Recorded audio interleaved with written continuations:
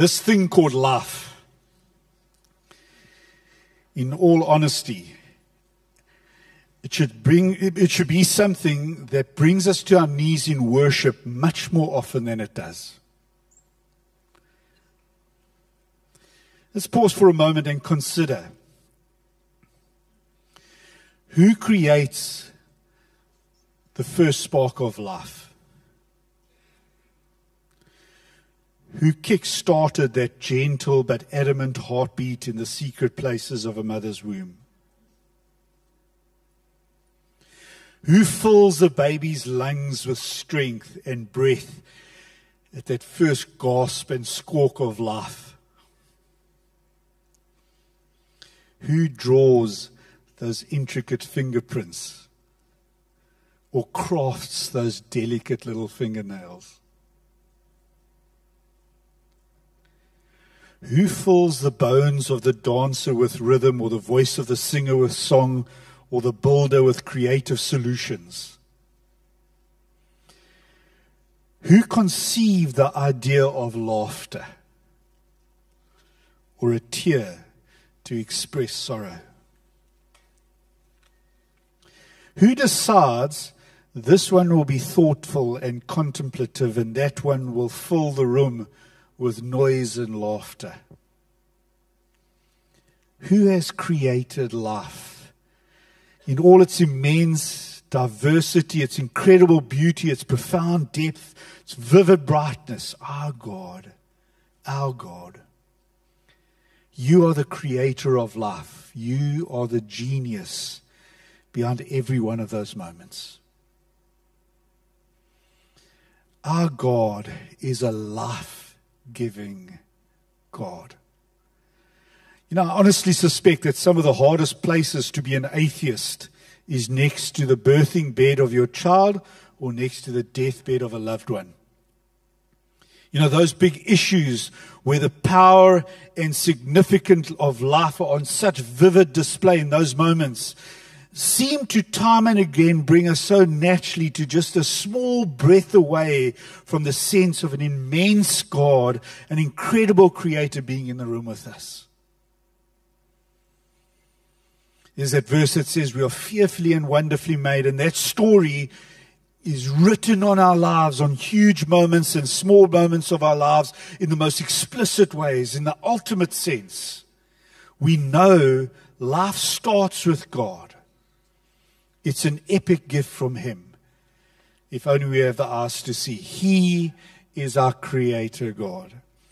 But around this topic of life, there's a little bit of a different flavor that's introduced in the New Testament. We read that one of the main reasons that Jesus came to earth was not just to give us life in the generic sense. That's a God-given gift to everyone, but it's different in the New Testament.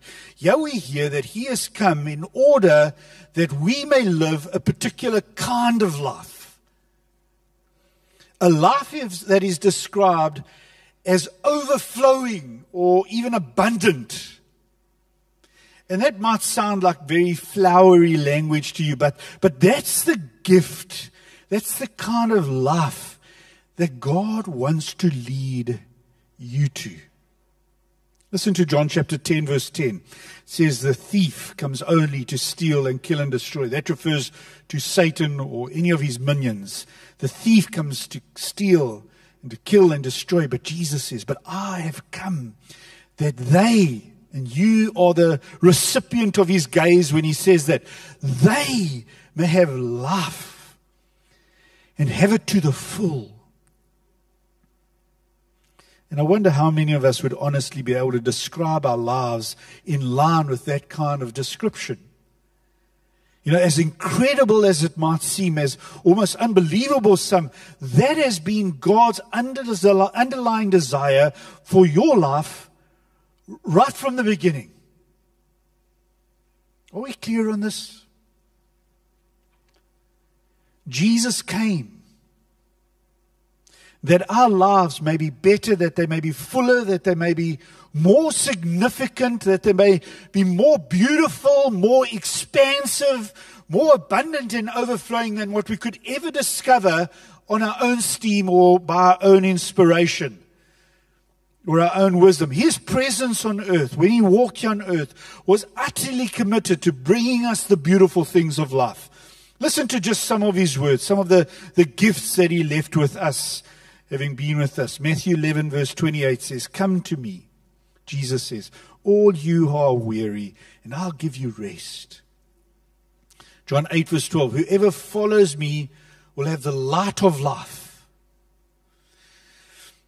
John 13 verse 16, 3 verse 16, "God so loved the world." He longs to leave us with a sense of his love for us. God so loved the world that he gave his son. John 14, 27, "Peace I leave with you, my peace I give to you." John 17 verse 13, "I say these things while I'm still in the world, so that they, speaking again of us, may have the full measure of my joy within them." The full measure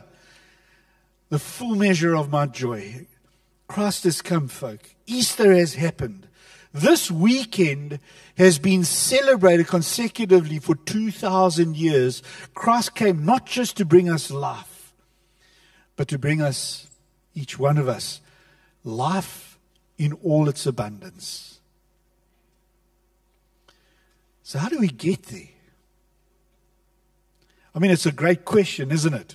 One of the greatest questions that many of us spend a lifetime trying to answer. How do we discover that kind of life, that quality life that Jesus wants to take us to? I mean, in a world of tragically flooding heavens, of absolutely insane dictators, of angry looters, intimidating bullies, demanding bosses, disappointing bank accounts, a jobless market, and so the list could depressingly go on and on. I mean, do we even dare to believe that a full life can be found? It's an honest question. Is there something in you that says, yes, I can find it and it's within my grasp? I bet you there are some people here today, if they're honest, they would say, I don't believe it. I choose to turn to the Bible, to Scripture, whenever I think about the biggest, most befuddling moments or questions of life. In some senses, I think Scripture is kind of like a spell check. It will prompt us towards the right solution, but it's completely at our own discretion whether or not we pay that prompt any attention whatsoever. Here's what our Bible passage for today says in the light of that mega question, how do we find life? Matthew chapter 16, verse 24 to 26. Here's the passage. And Jesus said to his disciples, "If anyone wishes to come after me, he must deny himself, pick up his cross, take up his cross, and follow me. Whoever wishes to save his life will lose it. But whoever loses his life for my sake will find it. For what will it profit a man if he gains the whole world and yet forfeits his soul? Or what will a man give in exchange for his soul?"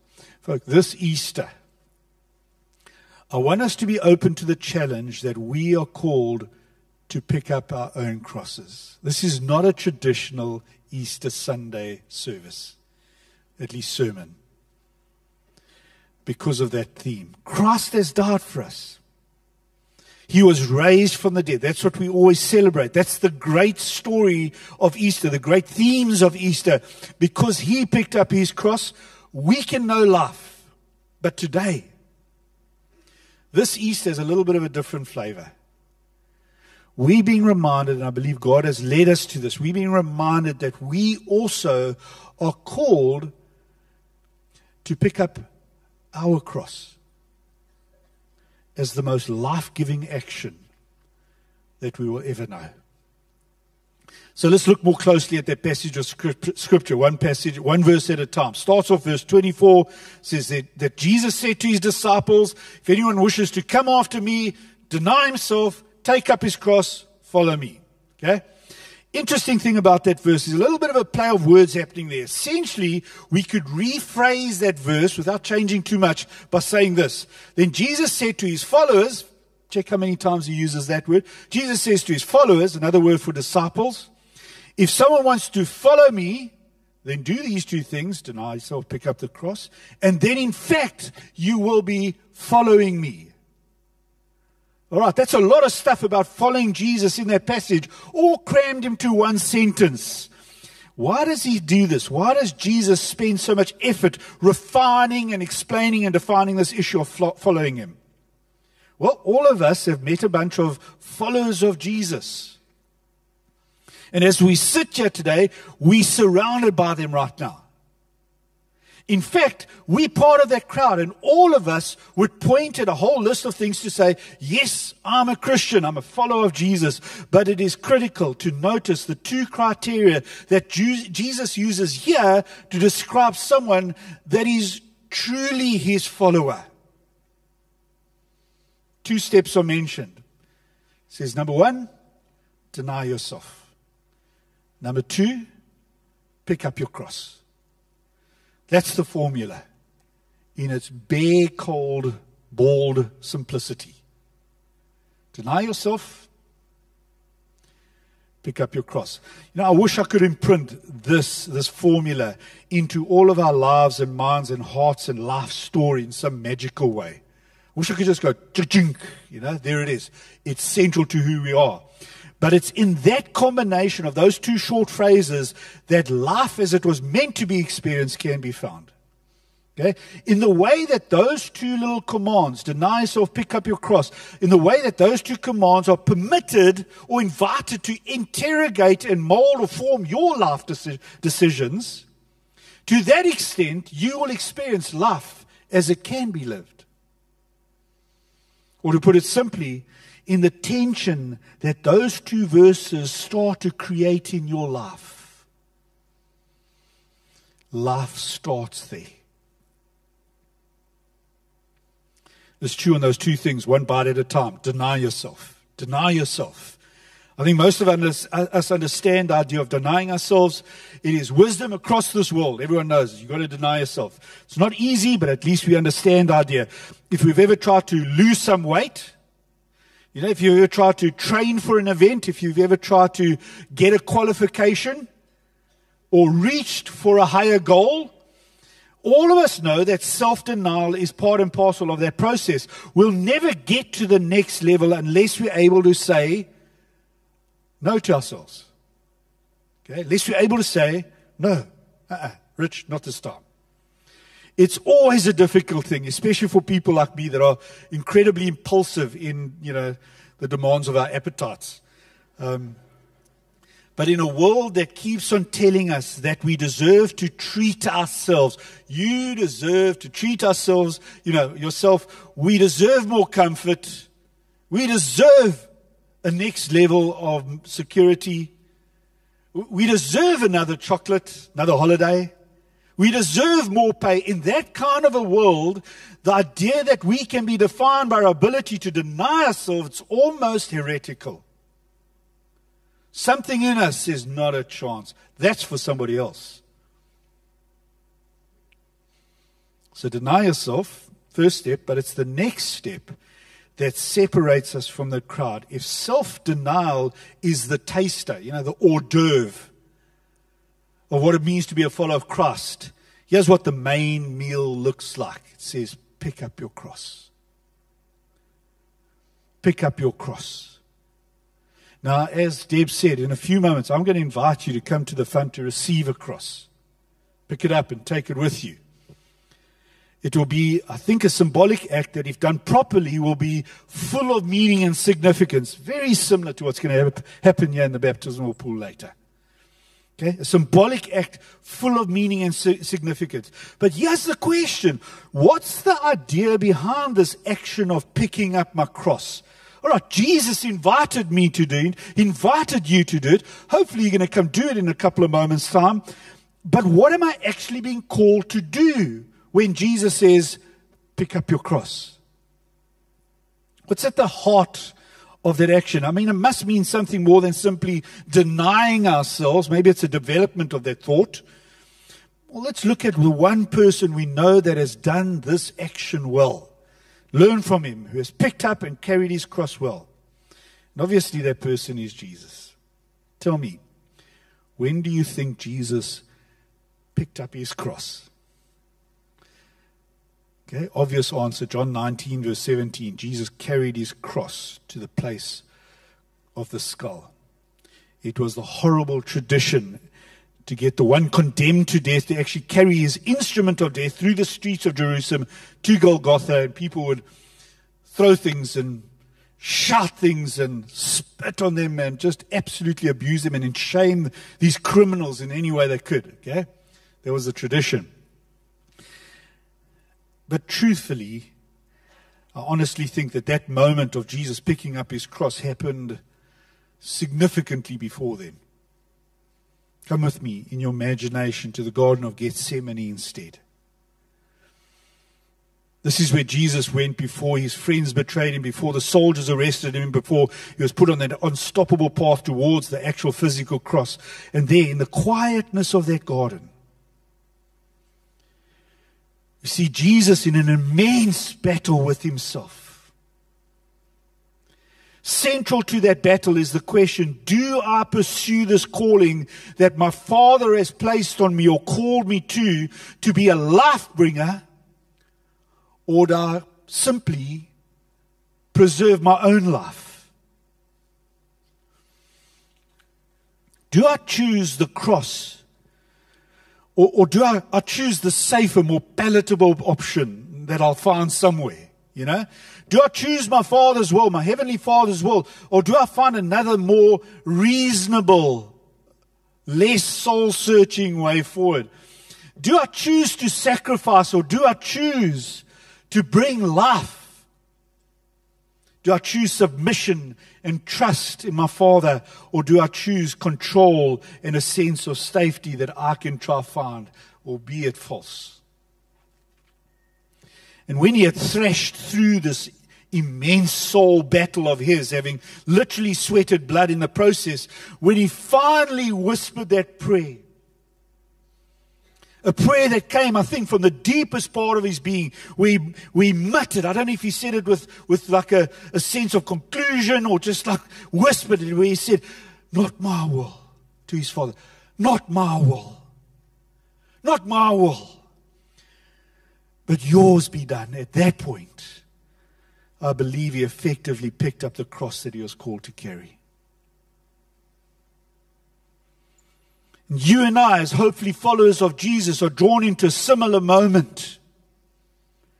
Tell me, follower of Jesus, are you prepared to pick up your cross, a cross that your Heavenly Father will craft for you? Are you prepared to have as your central life mission, a major life mission, a mega life mission, the willingness to be a life bringer?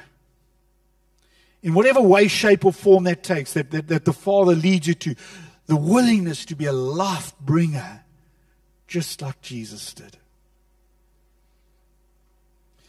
You know, you can take any little cameo of Jesus' life, any little chapter, and see it happening there all the time. Even while on the cross, he's a bringer of life. He brings life to the thief that's next to him. He brings life to the soldier watching him. He brings life to his mom and friend who are standing near him. Ultimately, we know the full story. He brings life to every corner of this world of ours, every generation that is lived. He has brought life. And are you willing to pay a price like Jesus did and commit to bringing life like Jesus did? That is what it means to pick up your cross. I'm willing to have that calling land in my soul, whatever the cost.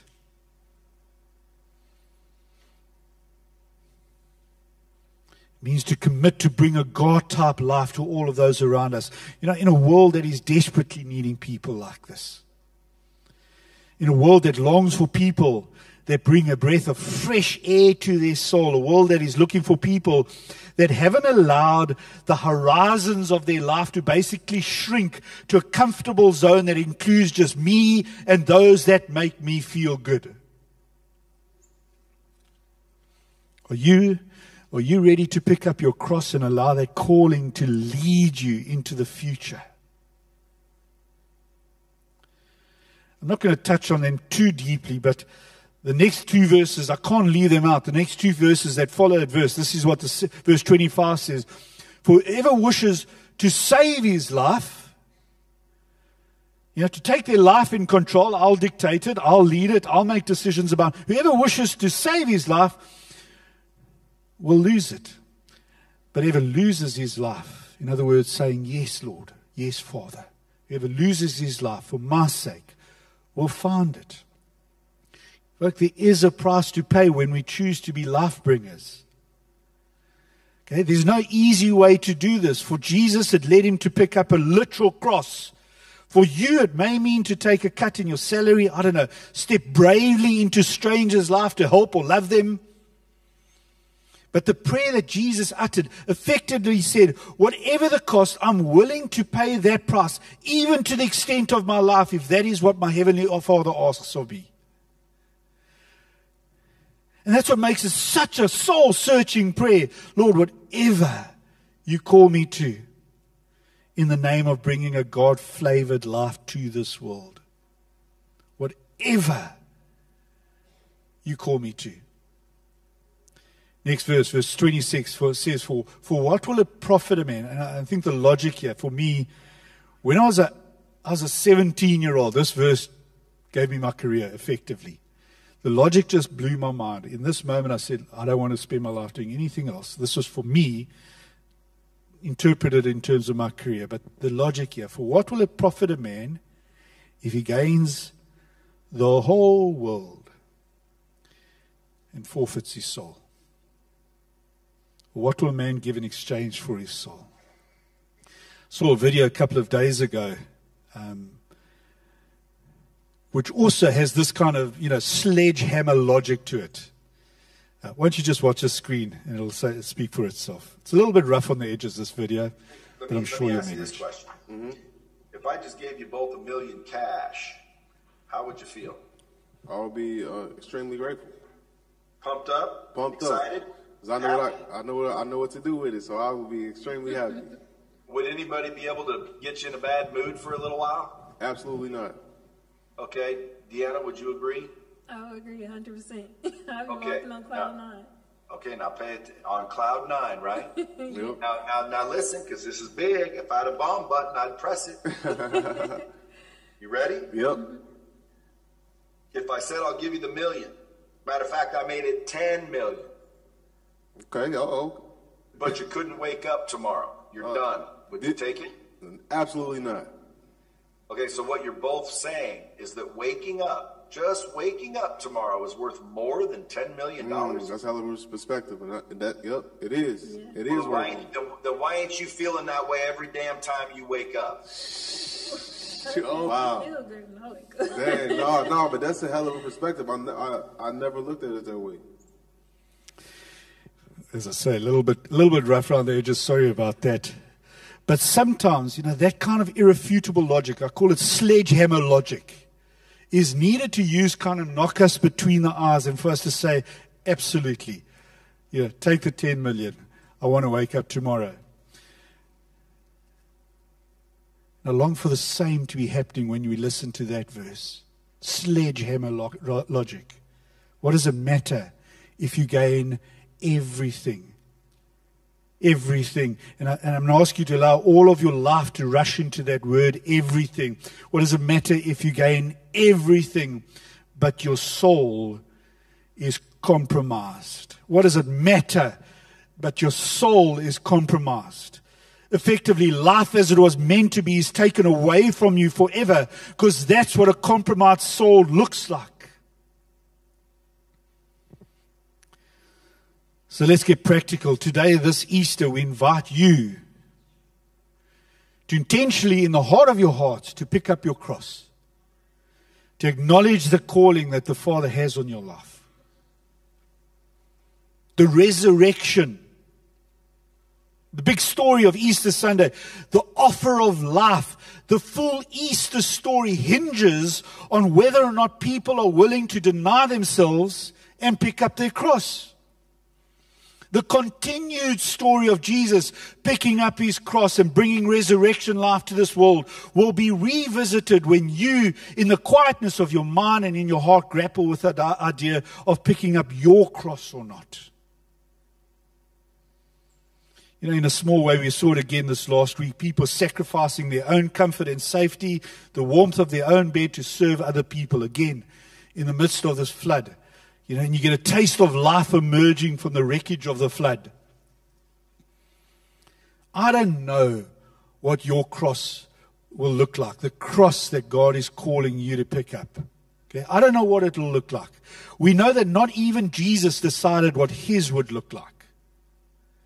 He simply received the cross that his Father placed in his hand. And that's why when you come up here later, if you do choose, if God prompts you to choose to come up here, no pressure. But that's why you'll receive a cross when you come. You won't be choosing one yourself. We used to say there may or may not be significance of what your cross looks like. You know, it might be flowery, it might be wooden, it might be plastic. I don't know. There may or may not be significance. I'll leave that to a conversation with you and Jesus. There's so many different kinds. But the invite remains. Please, pick up your cross. If it helps you to do so, if it gives, having something tangible in your hand, helps you to hammer home the moment, please come up and receive a cross. Or do it there where you're sitting, but whatever it is, pick up your cross. Remember this, there may be a price to pay, but life, here's the logic we must try to wrap our soul around. Life in all its abundance starts when we bend and stoop to pick up a cross that God has in mind for us. Life starts here. Starts off firstly for me. And then because I picked up the cross, it spills over into my neighbor's life.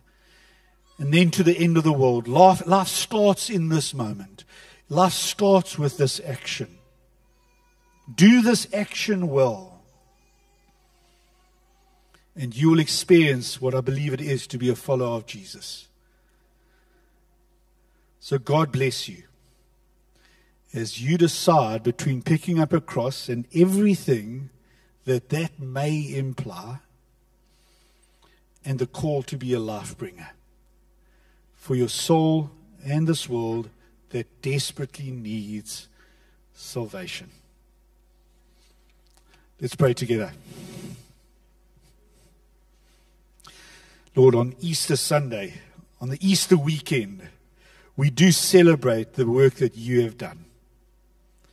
That you have died and that you were raised are miracles. That you came, died, and were raised from the dead are the mega moments of our faith. But those moments spill into our lives. As expressed by your words to ask us to pick up our cross, may we in turn, Lord, may we in turn do that job well.